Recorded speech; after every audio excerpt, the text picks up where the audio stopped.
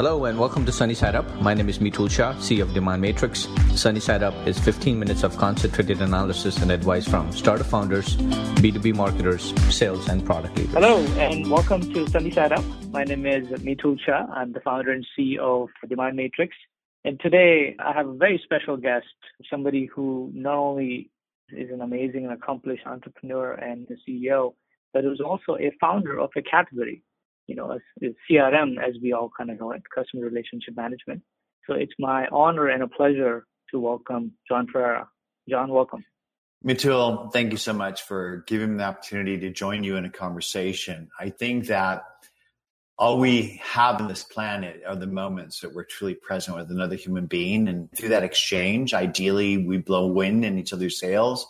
I think that's all we leave this planet with is the ripples of the connections that we've made. And ideally, those connections are adding value to one another.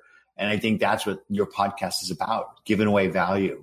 And so any opportunity I have to get up on a soapbox and share inspiration, education to power other entrepreneurs is a great day for me. So thank you for making my day so great. I think pleasure is all mine. And so let's get started with the early days and the basics. Tell me about yourself. Our viewers would love to, learn and understand that. And how did you go about building Goldmine and building this whole category, as we very well know about, CRM or customer relationship management?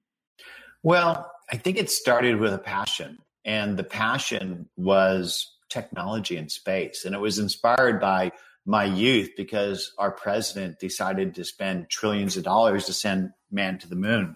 And as a young boy growing up watching the Mercury, Gemini, and Apollo programs do what they did, I wanted to be like that. And I saw that the emergence of microcomputers was a way for me to tap into that technical side.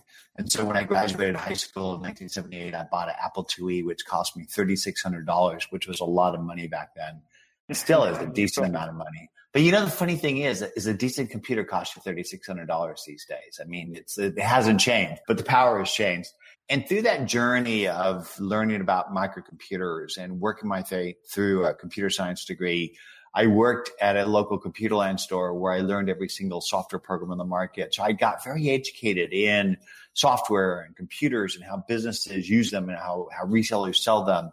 And when I graduated with my degree, I didn't want to be my dad. My dad was the number one Lincoln Mercury guy and first Subaru dealer in California.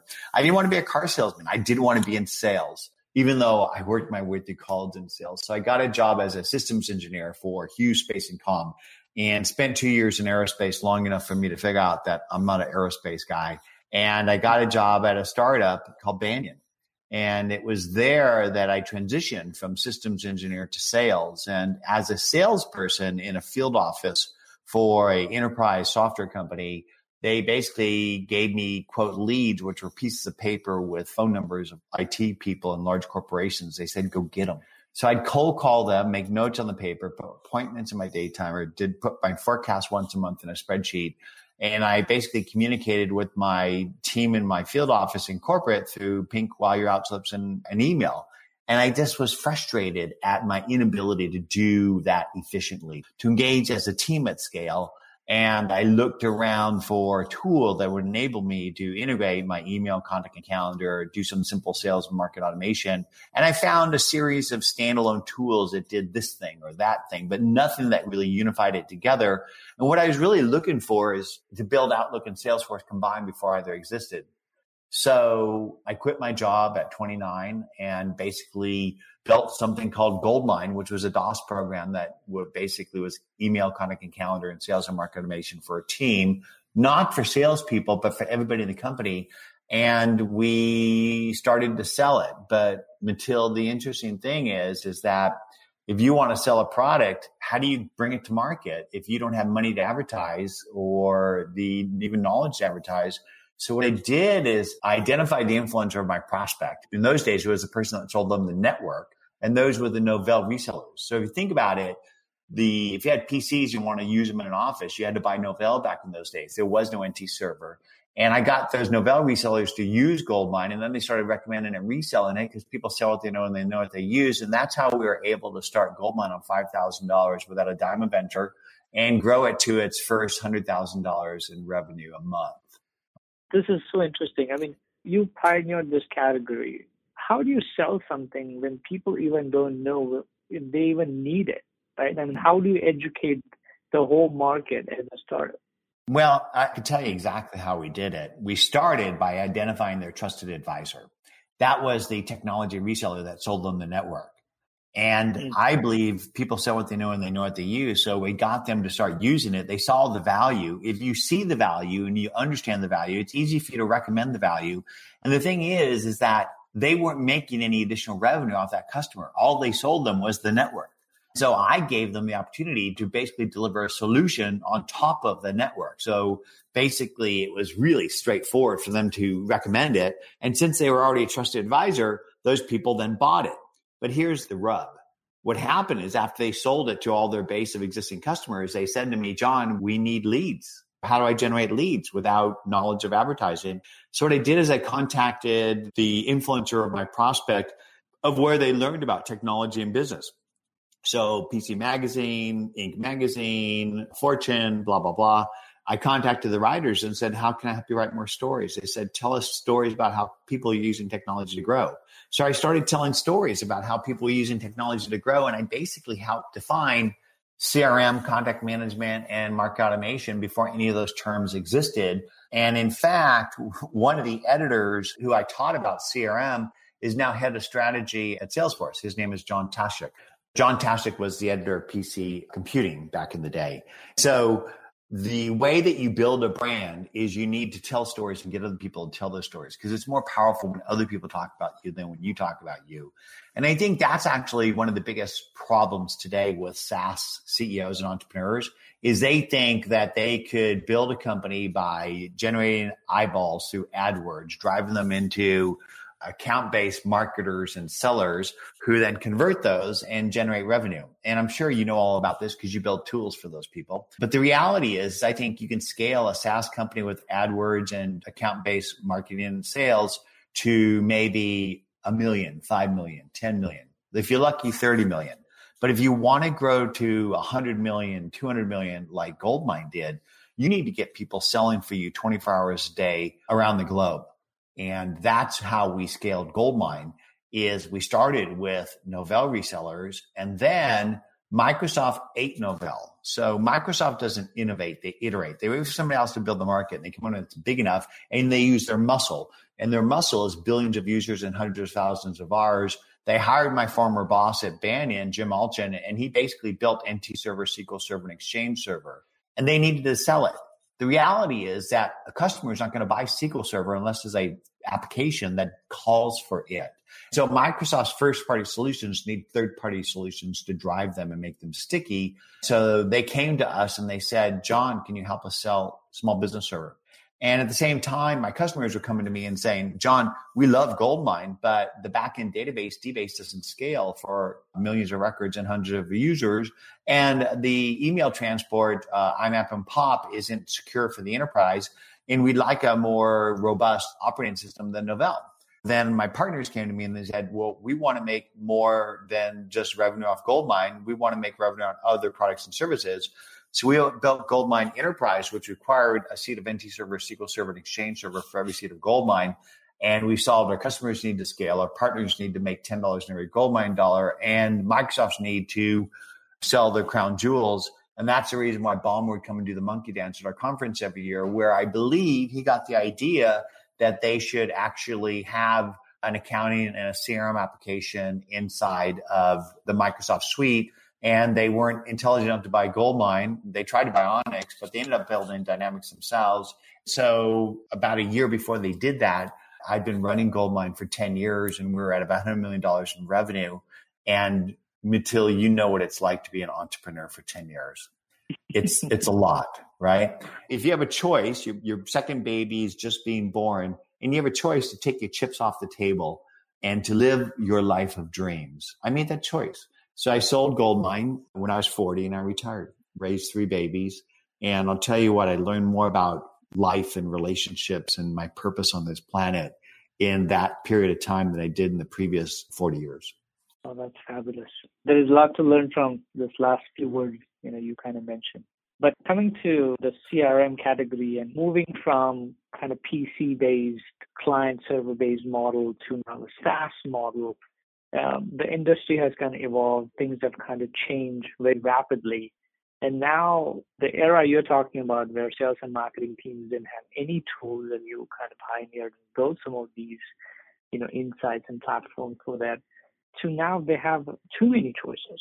Right? I think MarTech kind of talks about like the 8,000 tools now in this industry, the tools and technologies. So now looking back at that, can you talk about some of the factors or key factors the team and the sales and marketing professionals, should keep in mind when they're defining their MarTech and sales tech? You bet.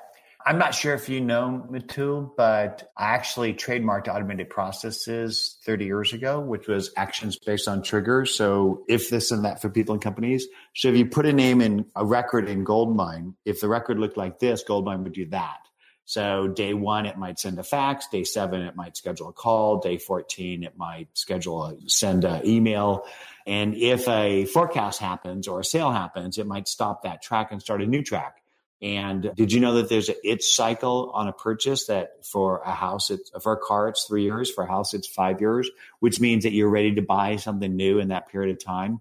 So we'd put people on itch cycles. So back in the day, Goldmine was more than a CRM. The heart of Goldmine was a really amazing team relationship manager, a team contact manager.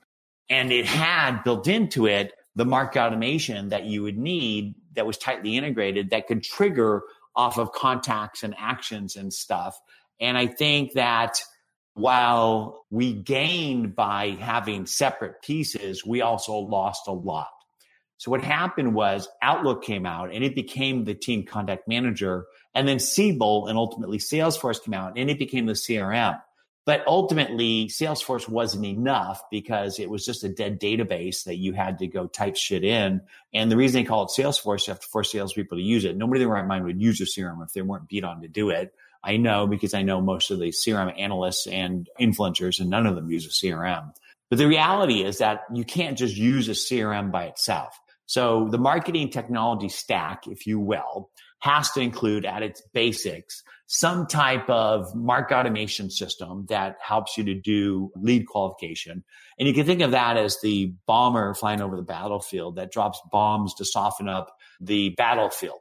But to win a war, you got to put boots on the ground, and that's salespeople. And salespeople need intelligence, the map, and they need a rifle, templated email with tracking tools. So if you think about the minimal sales and marketing technology stack, it's a market automation system, could be Marketo, HubSpot, Pardot, whatever. It includes a CRM, could be Salesforce or Dynamics or Nimble or Pipedrive, whatever.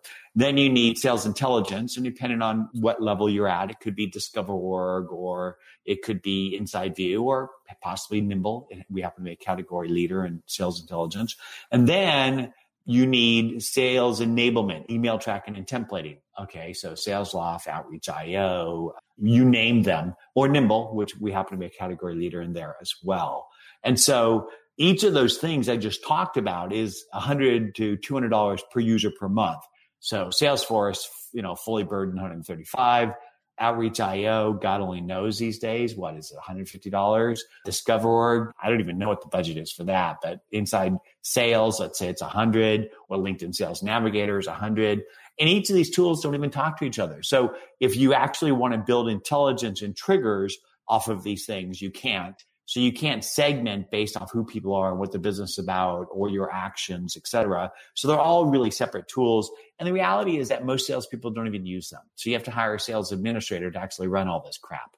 And maybe I'm being a bit facetious. I'm sure there are sales reps that actually do know how to use a modern technology stack, but you have to admit that it's complex, it's expensive, and I think it's burdensome. What do you think? I agree with you, right? That's what, when we talk to our customers, that's a common theme that comes around, is that I got to use anywhere from 5 to 13 or whatever different tools to do that.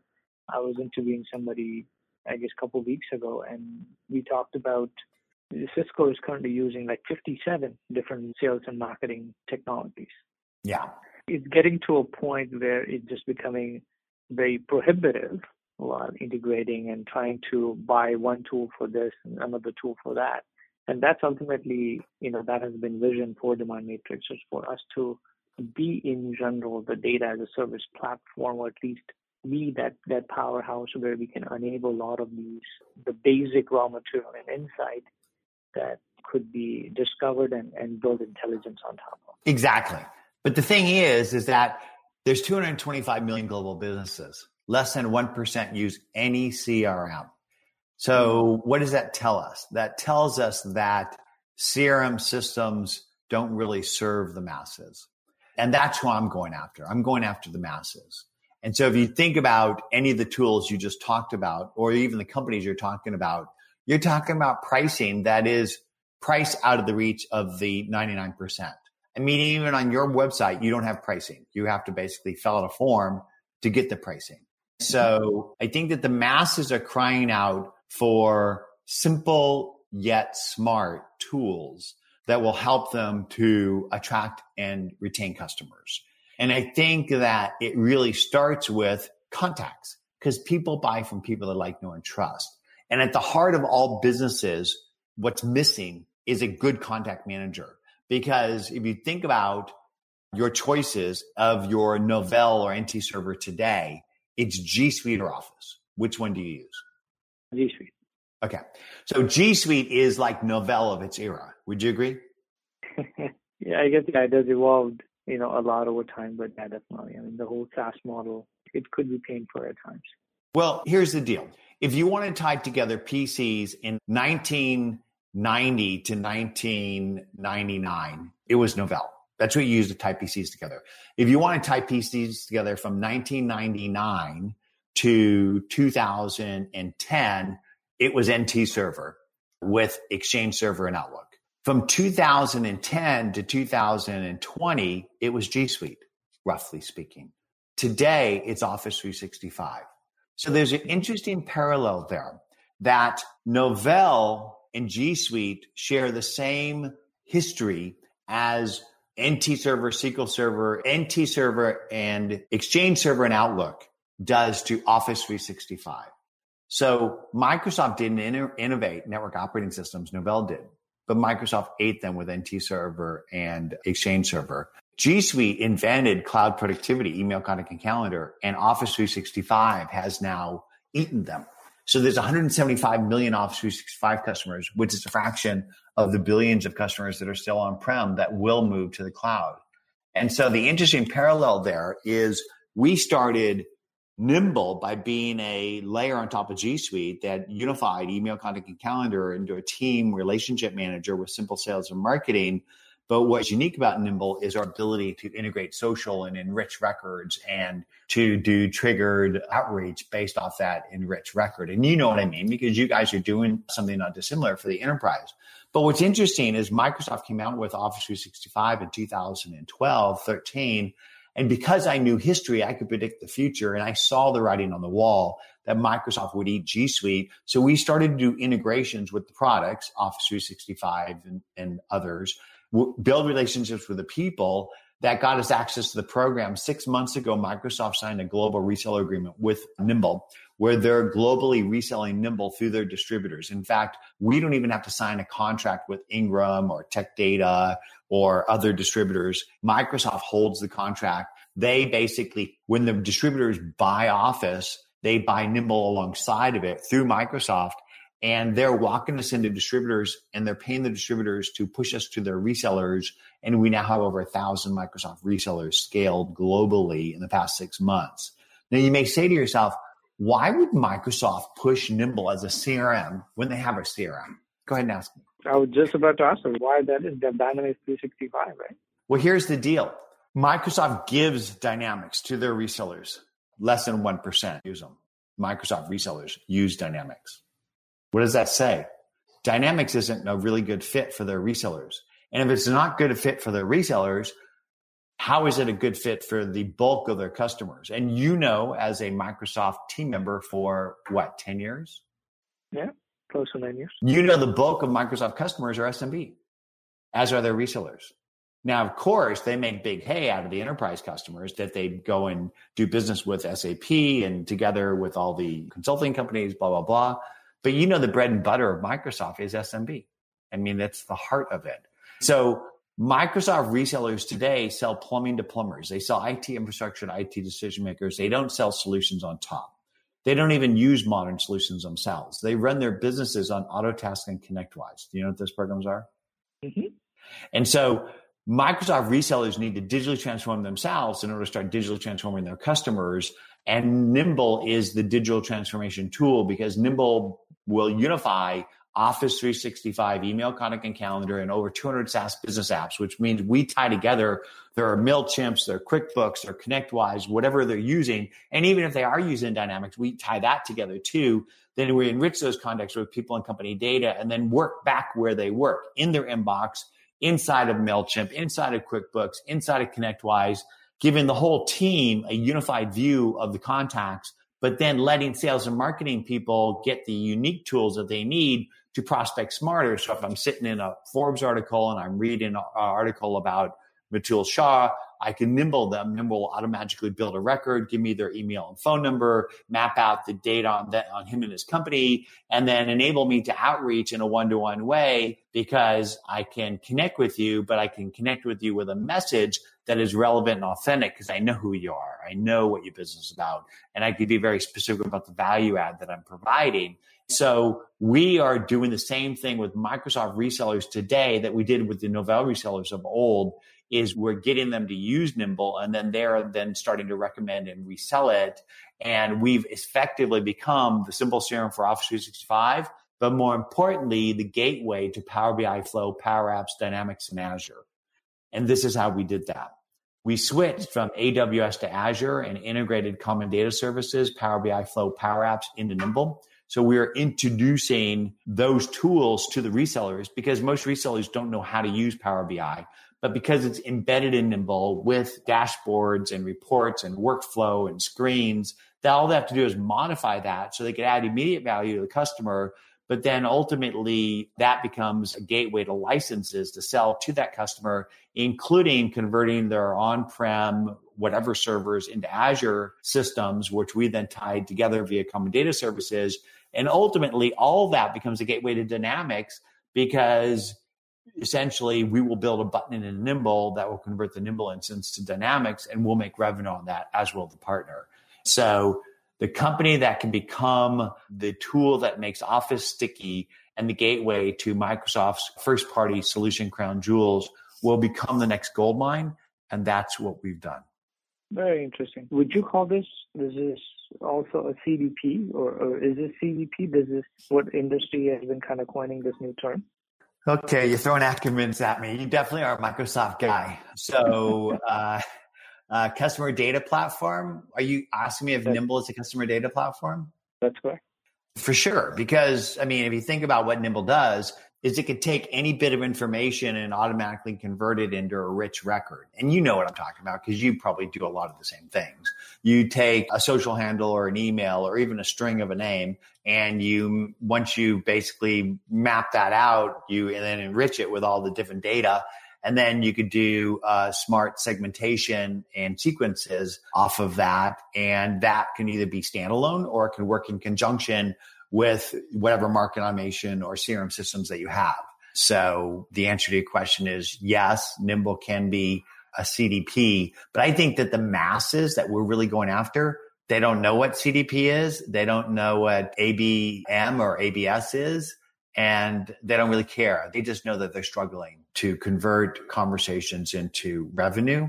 And they want a simple tool to do that. And that's what we're doing. We basically have built the first CRM that works for you by building itself, by automagically building your CRM and keeping it up to date from the data you have in your business, which is siloed sales, marketing, customer service, accounting, and contact tools that you have. And then we work back wherever everybody in your company works so that every department has a unified view of the customer. But then we have the unique features for sales and marketing people. And rather than trying to scale the company with AdWords and inside salespeople, we're scaling it by turning Microsoft's 30,000 CSPs into nimble evangelists. Very cool. So I think with this also there's this growing need and demand for this deep personalization, right? I mean, so when you're unifying a record from all different disparate sources, but there's also growing need for this whole personalization in B2B. What are some of your best practices, or how some of the customers, or even SMB is doing that personalization at scale for this segment? Well, I'll tell you two stories about deep personalization and connecting. On a daily basis, I share content in order to build my brand and build the company brand by inspiring and educating other people about how they might become better, smarter, faster. So you do that on a daily basis. And when you do that properly, what happens is people begin to connect with you. So I share content on Twitter, Facebook, and LinkedIn, thought leadership materials on social sales and marketing. And then I listen and engage in order to connect those conversations into mutually beneficial relationships. So Tiffany Bova was the CRM analyst at Gartner for 20 years, and then she became a spokesperson at Salesforce. And so the other day, she was sharing how Salesforce isn't about command and control. It's about empowering customer-facing business team members. And some guy named Theo said, bullshit, it is about command and control, and when are sales managers going to loosen the grip? And isn't this what John Farrar's been teaching and building with Nimble? And because Nimble listens to all of my signals, so you OAuth Nimble into email, contact, and calendar, as well as social, it listens to what people say about my brand or myself, and it enriches those contacts with people and company data, and then compares it to the fingerprint of people that I typically would connect with. And it surfaced that conversation and said, John, you should engage here. So I went to go to the conversation, and Nimble followed me into the conversation because Nimble plugs into my Chrome, and it basically, I hovered on the guy's name in the conversation in Twitter. It automatically built a record, told me he was the head of data and CRM at Disney, and it gave me his email and his phone number. So what I did was I was more effective at my response in Twitter because I knew who he was. And then I reached out via templated trackable email to connect with him, to thank him for the conversation. And I think he gave me permission to do that based off how he talked about me. And Nimble gave me the tools to do it because it gave me the contact info and it has a templated trackable emails. And that conversation then shifted from Twitter to email to LinkedIn, where he sent me a connection. And then I was having a conversation with him in the LinkedIn message stream. There, Nimble sits in the browser as well, bringing up the record. So continually following me through this journey of this conversation. And in the LinkedIn conversation, I learned that he not only lived in my town, but his daughter goes to my school. And I believe that the more digital we get, the more human we need to be, and that you need to take digital conversations to face. So I invited him for breakfast, and we sat down and had breakfast where I asked him a couple of questions, and I just shut up and listened. And he talked for 30 minutes, and he told me a lot about himself and his work. And I, after that conversation, I shared some ideas of how I might add value. And ultimately, not only did Disney become a customer, but he became a friend and evangelist, where he actually shouts Nimble out on a regular basis, and we're still friends. So I think that that's an example of the modern selling techniques that you should be practicing, but the traditional CRMs aren't designed to do that. How do you do that at scale, though? When you're trying to do this at scale, I mean, one-on-one, possibly, but when you're trying to do this at scale, how do you do that? Well, that's what market automation systems are for. But it doesn't do the large-scale personalization, right? I mean, I'll give an example of that. So here's large scale. So Microsoft invited me to keynote a social selling session at Inspire. So before going to that session, I wanted to reach out and drive awareness for my session. So how do I identify influencers at Inspire? So what I did is I went and found a Twitter list of the previous year's influencers. I imported that Twitter list of 3,600 people. Nimble enriched those contacts with people and company data. I segmented 200 of them who were interested in social sales and marketing, and I sent them a 1-to-1 email, all of them at the same time through Nimble, which basically will allow me to send a one-to-many email. And I got a 50% open rate and scheduled 25 meetings, one of which was the meeting that Microsoft signed that global resale agreement with us. That's an example of one-to-many one-to-one personalized, relevant, authentic communications. Because if I sent the email to 3,600 and it wasn't one-to-one relevant, authentic, I wouldn't have gotten the results or the open rates that I might have by making it one-to-one. That's very interesting. Okay, so I think just adjacent to that, right, we often see the marketers kind of struggle when it comes to cohesive view or understanding of the customer's target, ICP, who to target, who to kind of go after, breaking down relevant insights from multiple of these data sources, right? I mean, like who, should they apply technographics? Should they apply this new intent, insight? Should they apply firmographics? Should they apply all these different insights to achieve their ICP? Do you see that, still a problem, which is a common problem, or this is more of an enterprise problem? Well, the terminologies that you're using and even the technology that you build is more enterprise. And that I think that the needs of the masses, the 99% of us, are more basic. I think that most people don't even know the persona of the people that have bought the most and stayed the longest with their business. And that's a crime. And I think they should. And I think they have the data, but they just don't know how to mine it. I think that you have the data inside of your accounting system. You have the data inside the deals that you've closed in your CRM. You have the data of the people that have converted the most out of your marketing system, but they're all in siloed systems and you don't know how to access it. And actually, that's what we're launching next month with Nimble, where Nimble will not only automatically unify those contacts as we do today into a cohesive whole, but we'll actually build data models on that to basically score net new people. So imagine this. You've got people that you've sold to in your accounting system that have stayed with you the longest and bought the most.